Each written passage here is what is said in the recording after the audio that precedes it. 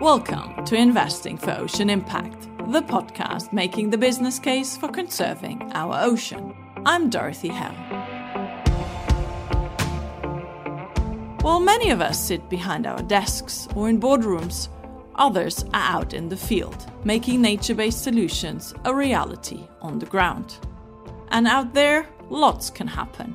Project developers and investors need to be flexible and adaptable alike. For instance, last season, we spoke with Nick Hill, co-founder and CEO of Coast4Sea. They work with local farmers in the marine protected areas in the Philippines to help produce and sell seaweed. In particular, seaweed containing compounds called carrageenans, which are used in a wide range of products from soy milk to shampoo. But around a month after we recorded with Nick, their main base of operations in the Philippines was hit by a violent super typhoon, devastating the base and the surrounding communities. And it happened just as they were about to close a crucial deal, a $500,000 investment from Conservation International Ventures, or CI Ventures. But after the storm had hit, CI Ventures did something vital for both Coast4Sea and the local farmers that depend on them.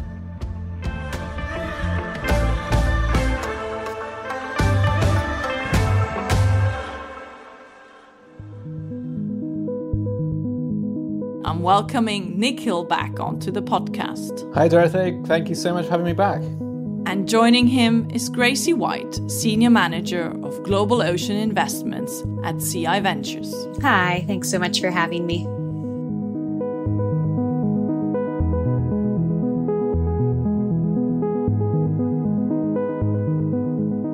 Nick, it's really great having you back. For those of us that don't recall every detail, can you remind us how Coast4Sea works with seaweed farmers and how you built the business model around that? Sure, thanks Dorothy. Yeah, so Coast4Sea, we're aiming to build the world's largest supply chain for regenerative seaweed. We don't produce seaweed ourselves. We work with those small-scale seaweed farmers, particularly in the Philippines and Indonesia, who are currently growing the world's most cultivated seaweeds. These are eukaryotoid seaweeds. And we work with them to help improve their production, improve access to price and so on that they can achieve, and importantly, make sure that it's sustainable. We work with those seaweed farmers, support them to build their capacity to produce the seaweed, increase the value of the product that they produce, and then we buy it from them at a premium price, aggregate from many seaweed farmers across many different communities, and then process it for export to carrageenan markets. And are there some other revenue streams or business lines that you're looking at or working with the farmers? Absolutely. So the number one revenue line is seaweed, the sale of seaweed at the moment. But we also work with the same coastal communities to intercept end-of-life fishing nets that are then processed for the recycling market. So we export end-of-life fishing nets as well, and that goes for recycling into fashion and flooring. And we're very excitingly, we're exploring the blue carbon opportunity, particularly linked to mangroves, thanks in huge part to the ICM BCAF funding, which is the Blue Carbon Accelerator Fund that we were recently successful with, and we're on a project being led by the Zoological Society of London. We spoke about a year ago when we first introduced Coast4Sea. What has happened in the meantime? Gosh, yeah, a lot's changed in a year. I guess one of the big things that happened not too long after we last spoke was this small matter of climate change, which is one of the main reasons we exist. So Super Typhoon Odette hit the Philippines in December 2021. It went straight over the top of our main areas of operation in the northern Bohol. A huge amount of damage and destruction. Thankfully, not as much loss of life, thanks to the preparation and responses that were developed after Super Typhoon Haiyan, so the capacity to deal with these sorts of disasters. But a huge amount of damage to infrastructure, including our own infrastructure, warehouses, boats, etc., and particularly the infrastructure of the communities that we work with was particularly bad, and also a huge impact on seaweed, obviously. So it took out massive area of seaweed production in the central Philippines. So that's been a big focus of our operations since then, to help communities to rebuild following Super Typhoon Odette. More excitingly, and the positive news is that we received investment from Conservation International Ventures. So we've got there's Gracie here from Conservation International Ventures on the line. And yeah, so we were just going through the process of securing that finance just before Odette hit. And I think, in fact, you actually got the approval, Grace, if I'm right, from your investment committee, I think the day before a debt hit. Yep, so it was the day before. That was a very mixed emotions. I remember at the time you see this storm bearing down on us. And although at that time we knew it was going to be a tropical storm and it was going to be quite bad, but it was thought to be a Category 1. And within a few hours, it jumped to Category 5, not long before it was due to hit the following day. But thanks to the amazing support of Gracie and the team at CI Ventures, then we managed to get that deal back on track again, because obviously that was a major change before we had managed to sign the contract. So we had to adjust plans and everything else to be able to take on that investment. So we finalised that agreement in March or April of 2022. Yeah, I think it was March. End of March, I think it was, wasn't it? Wow, we are really the reality of good and bad news literally next to each other at the same time. But maybe, Gracie, can you tell us a little bit what CI Ventures is and what are you doing in the space of finance for ocean conservation? Yeah, absolutely. So CI Ventures is a philanthropically capitalized impact-first fund managed under Conservation International, so the big NGO that most people have heard of. We kind of take this very flexible capital and we're able to deploy it into emerging markets, into startups that have social and environmental impact kind of baked into the business model. And yeah, we look for, startups kind of all over the world, primarily in the regions where CI as the larger organization works, so the Global South. And so Coast 4C was one of my first investments after joining the CI team, and it's been really wonderful working with Nick. And what excited you and your investment committee about Coast 4C? Yeah, so my background is actually primarily in seaweed aquaculture. And so coming into CI Ventures, I sort of knew that seaweed was going to be quite a big part of my work. Something I will mention is that CI Ventures, because we're philanthropically capitalized, we're able to take on a little bit more risk that traditional funders would probably shy away from. So whether that be certain geographies or certain nascent industries, we can invest in startups that are working on something that has a lot of potential to create, really compelling environmental or social impact and kind of de-risk it and make it a little bit more investable for other funders down the line. That's kind of one of our main goals as a fund. And so, with Coast 4C, I think it was that with the seaweed that Coast 4C is working in, the eukematoids going into the carrageenan market, the market already exists and the market is enormous. And that's not really the case for a lot of seaweed aquaculture happening in the US and Europe. It's still emerging in a way that the tropical seaweeds for carrageenan and additives, emulsifiers, thickeners already exists. It's just not an industry or a market that we really talk about that much. Initially, that was really interesting to me, but then sort of talking to Nick and learning a bit more about sort of the social and environmental safeguards that are really baked into the business model at every step in the value chain, I was really struck, especially by kind of Nick's thoughtfulness around the business model.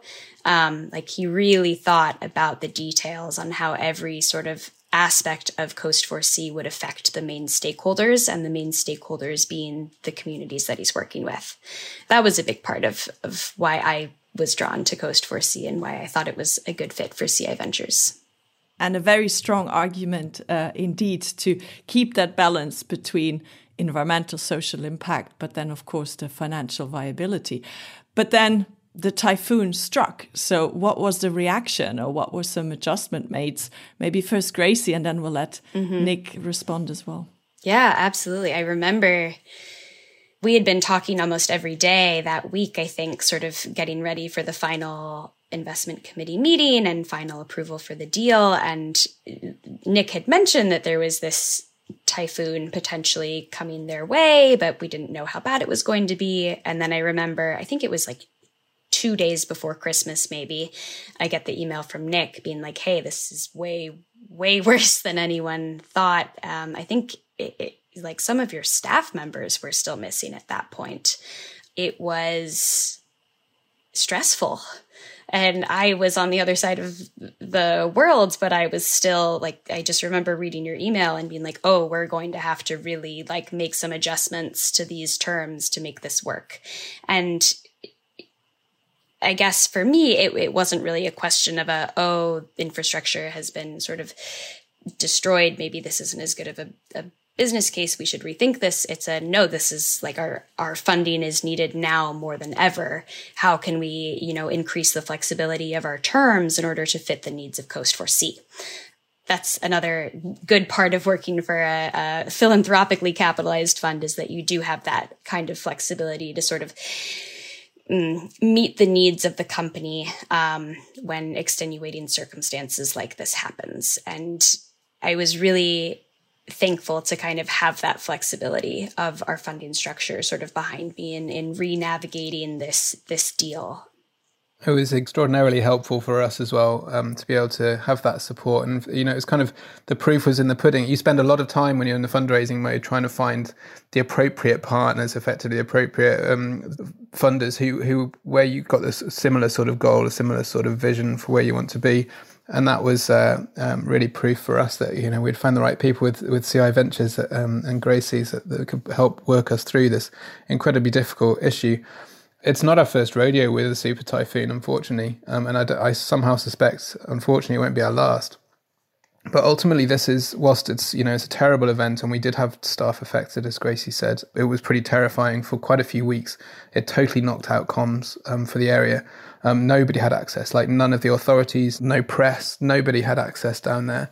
So we started to only get dribs and drabs of information out from people who managed to be able to get out of the area and make it into an area with connection. It decimated the second biggest city in the Philippines, Cebu City, with the airport and the port and everything else. So logistics, infrastructure, everything from being able to move cash around, get cash to where it's needed. When your mobile phone system goes down, we've become so dependent on mobile phones these days, literally nothing works. So there's no way of getting cash anywhere. There's only a couple of ATMs open in the whole of the Bohol province. There were huge queues for days, stretching out, limited amount that people could get and withdraw from there. Thankfully, everybody was okay, which is the first thing you spend time focusing on over Christmas. We were spending those 2 weeks trying to track down whatever we can and make sure that everybody's okay, and then start to help the team themselves to be able to get, shelter over their heads and so on. And in all this time, Gracie and the CI Ventures team were so incredibly supportive. It was fantastic because you kind of got this back of your mind as well. We got this huge thing that's really important that we need to help grow, and what's going to happen? How can we make that? So to be able to have that kind of peace of mind that this wasn't something just like saying, okay, no, we can't go anywhere near this anymore. That was really fantastic.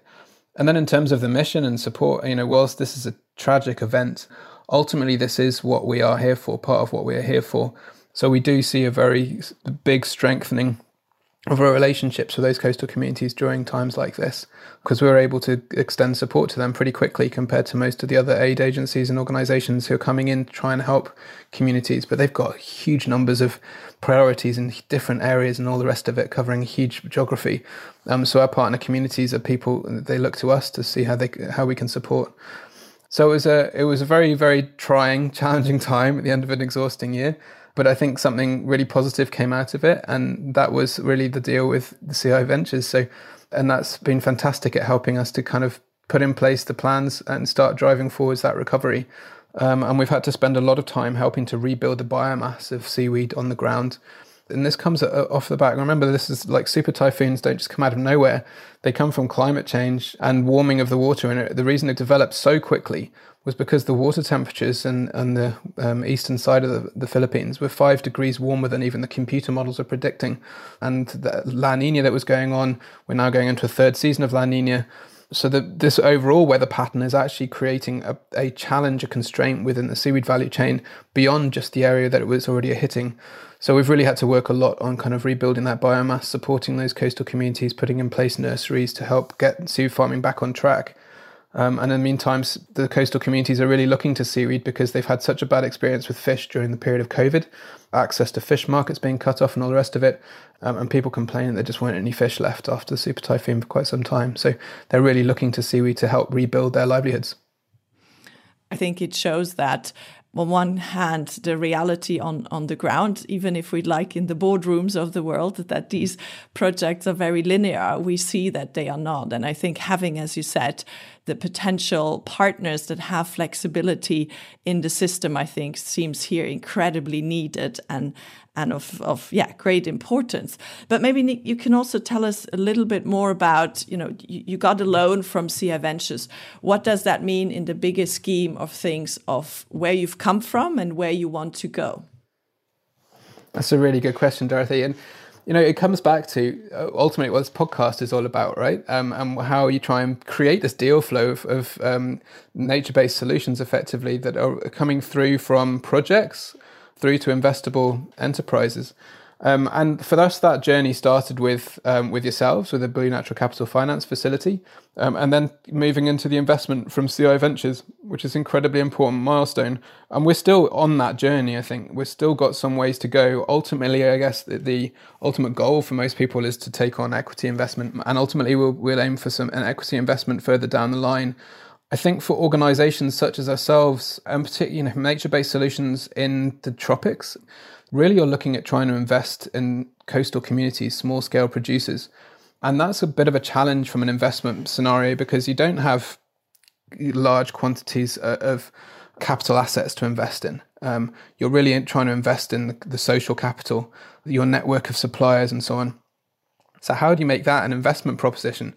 The best way to kind of move towards equity investment, I think, is to be able to demonstrate a growing revenue stream. And this is where being able to take on the investment from the CI Ventures as revenue-based finance has been incredibly helpful from that perspective in this journey. And I think it's going to be an incredibly important foundation as well. So it's wonderful for me to see the kind of this ecosystem really coming together. You've got these, you can really start to see that bridge starting to appear now, where people were talking previously about there being this real challenge with too much money that's trying to be allocated and not enough deal flow coming through, yet lots of projects that kind of got philanthropic and so on. How do you connect those two together? And now we're starting to see that bridge coming together, which is fantastic. Gracie, do you agree with Nick's description of the journey, and where does CI Ventures fit in also in the long term? Who comes after you or with you? Yeah, that is a good question. I think somewhat of the $1 million question for all startups. But I do agree with everything Nick said. I mean, I think for this investment, revenue-based financing makes a lot of sense. It's really flexible in terms of, the payback timing and the payback amounts. It can sort of ebb and flow based on how things are going, with the business itself. Moving forward, I think, most companies do want to look to take on equity, and I certainly see more equity players in this space, potentially, being willing to sort of take on a position in a company like Coast 4C. I think especially as there is more development in terms of end uses and various kind of higher value markets. I think we're just kind of at the tip of the iceberg right now in terms of all of the various end uses that these kind of tropical seaweeds can sort of fit into. So carrageenan, agar, alginate, those are obviously huge markets right now, but they're still kind of based on quantity. And I think we're just starting to see that kind of initial innovation around other uses. I think bioplastics is one space to watch, but as those potential industries grow and develop as well, I think that access to higher value markets will also lead to more equity options for investors. From an investor's point of view, what do you think still needs to happen, either on the governance, the regulatory, or the policy level, to make your life easier as well and really channel even more money into projects like the one that we heard from Nick about? I mean, what is compelling again about Coast 4C is sort of the place that Coast 4C exists within the value chain. Coast 4C is not necessarily producing the seaweed, and they're not necessarily making the end product, but they're connecting all of the dots. And where we are kind of in market development right now for tropical seaweeds, that's a really good place to be, because it gives Coast 4C a lot of flexibility in terms of where they can source from, where they can go. They can really sort of choose and grow with the market, essentially, and never totally be outpaced by one or the other. I think you have some companies that are struggling right now. If they're on one end of the value chain or the other, they're sort of dependent on the other side growing at the same time, and that doesn't always happen. But with Coast 4C, they're right in the middle, so they can always sort of counterbalance the market dynamics and the other players. Yeah, from our perspective, that's a really interesting point, and it's a nice spot to be in. It's a really nice spot to be in, and timing with all these things is really, really important. And what we're seeing within the carrageenan value chain is increasing interest in sustainably sourced seaweed. And that is a real weak point. So whilst a lot of people look at seaweed as being kind of sustainable, by definition, we know from the world's most cultivated seaweeds, the eukaryotomatoids, that anything that you do at scale has the potential to have a negative impact from a social and environmental perspective. And some of the biggest players in the value chain and the market side of things, the carrageenan producers, are really looking to source sustainable seaweed, and they're really struggling with how to do that. So that's a very helpful position for us to be in. And whilst at the same time, there's this fantastic emerging opportunities in new markets, and as Gracie says, particularly biopolymers, there could be lots of other applications that could be coming up as well. And to be in a place where we can work with these small-scale producers, we're talking millions and millions of small-scale producers who are dependent upon the ocean, dependent upon fishing, and to be in a place where we can help them to access those and help them to increase their production.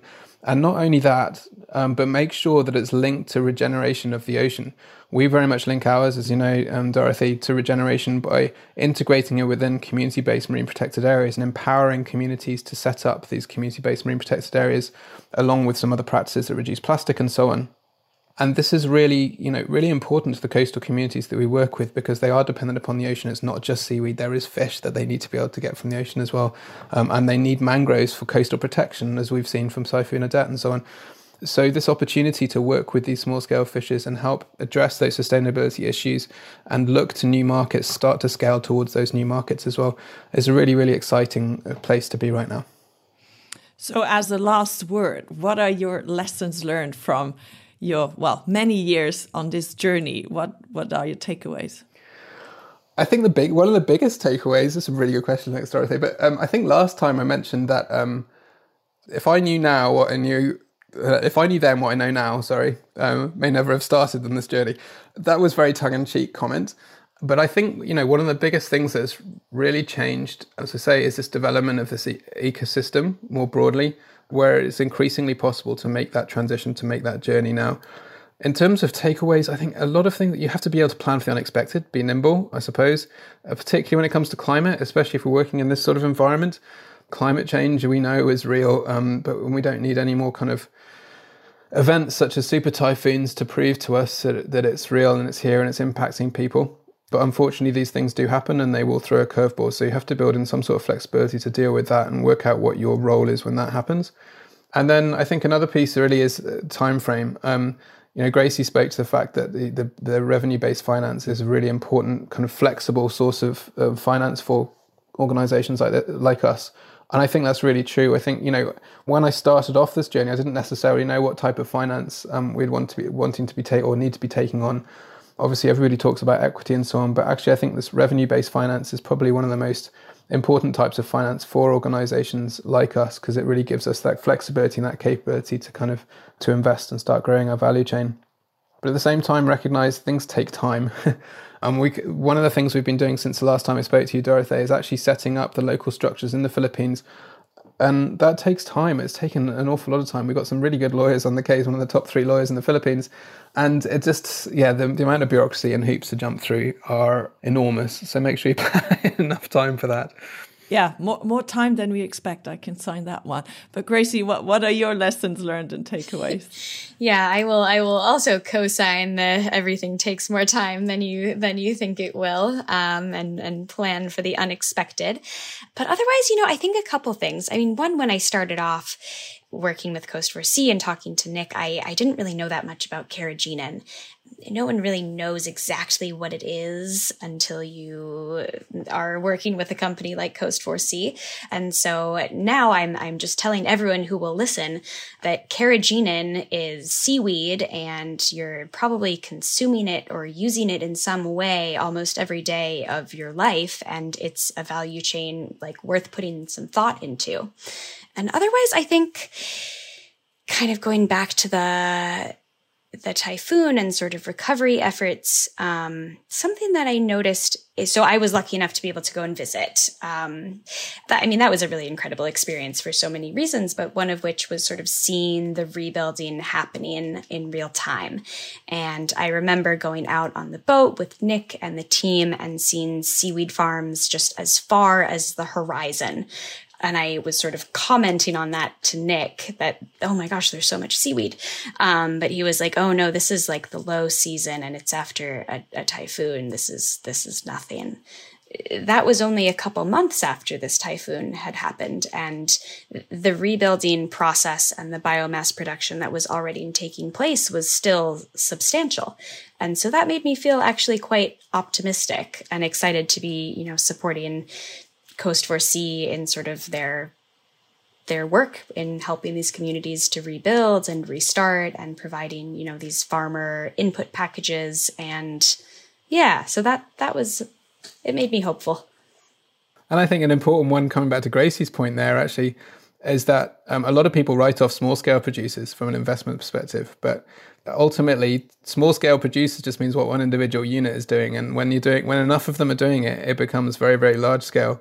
And really, one of the things I keep saying in the seaweed space is that small-scale seaweed farmers are really important because they have the local ecological knowledge to be able to make it work.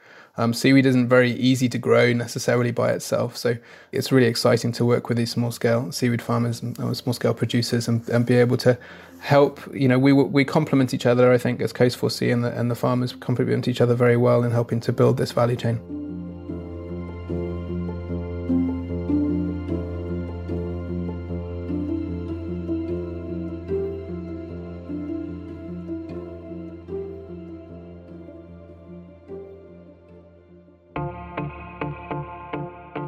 Thank you to my lovely guests this week, Nick Hill and Gracie White.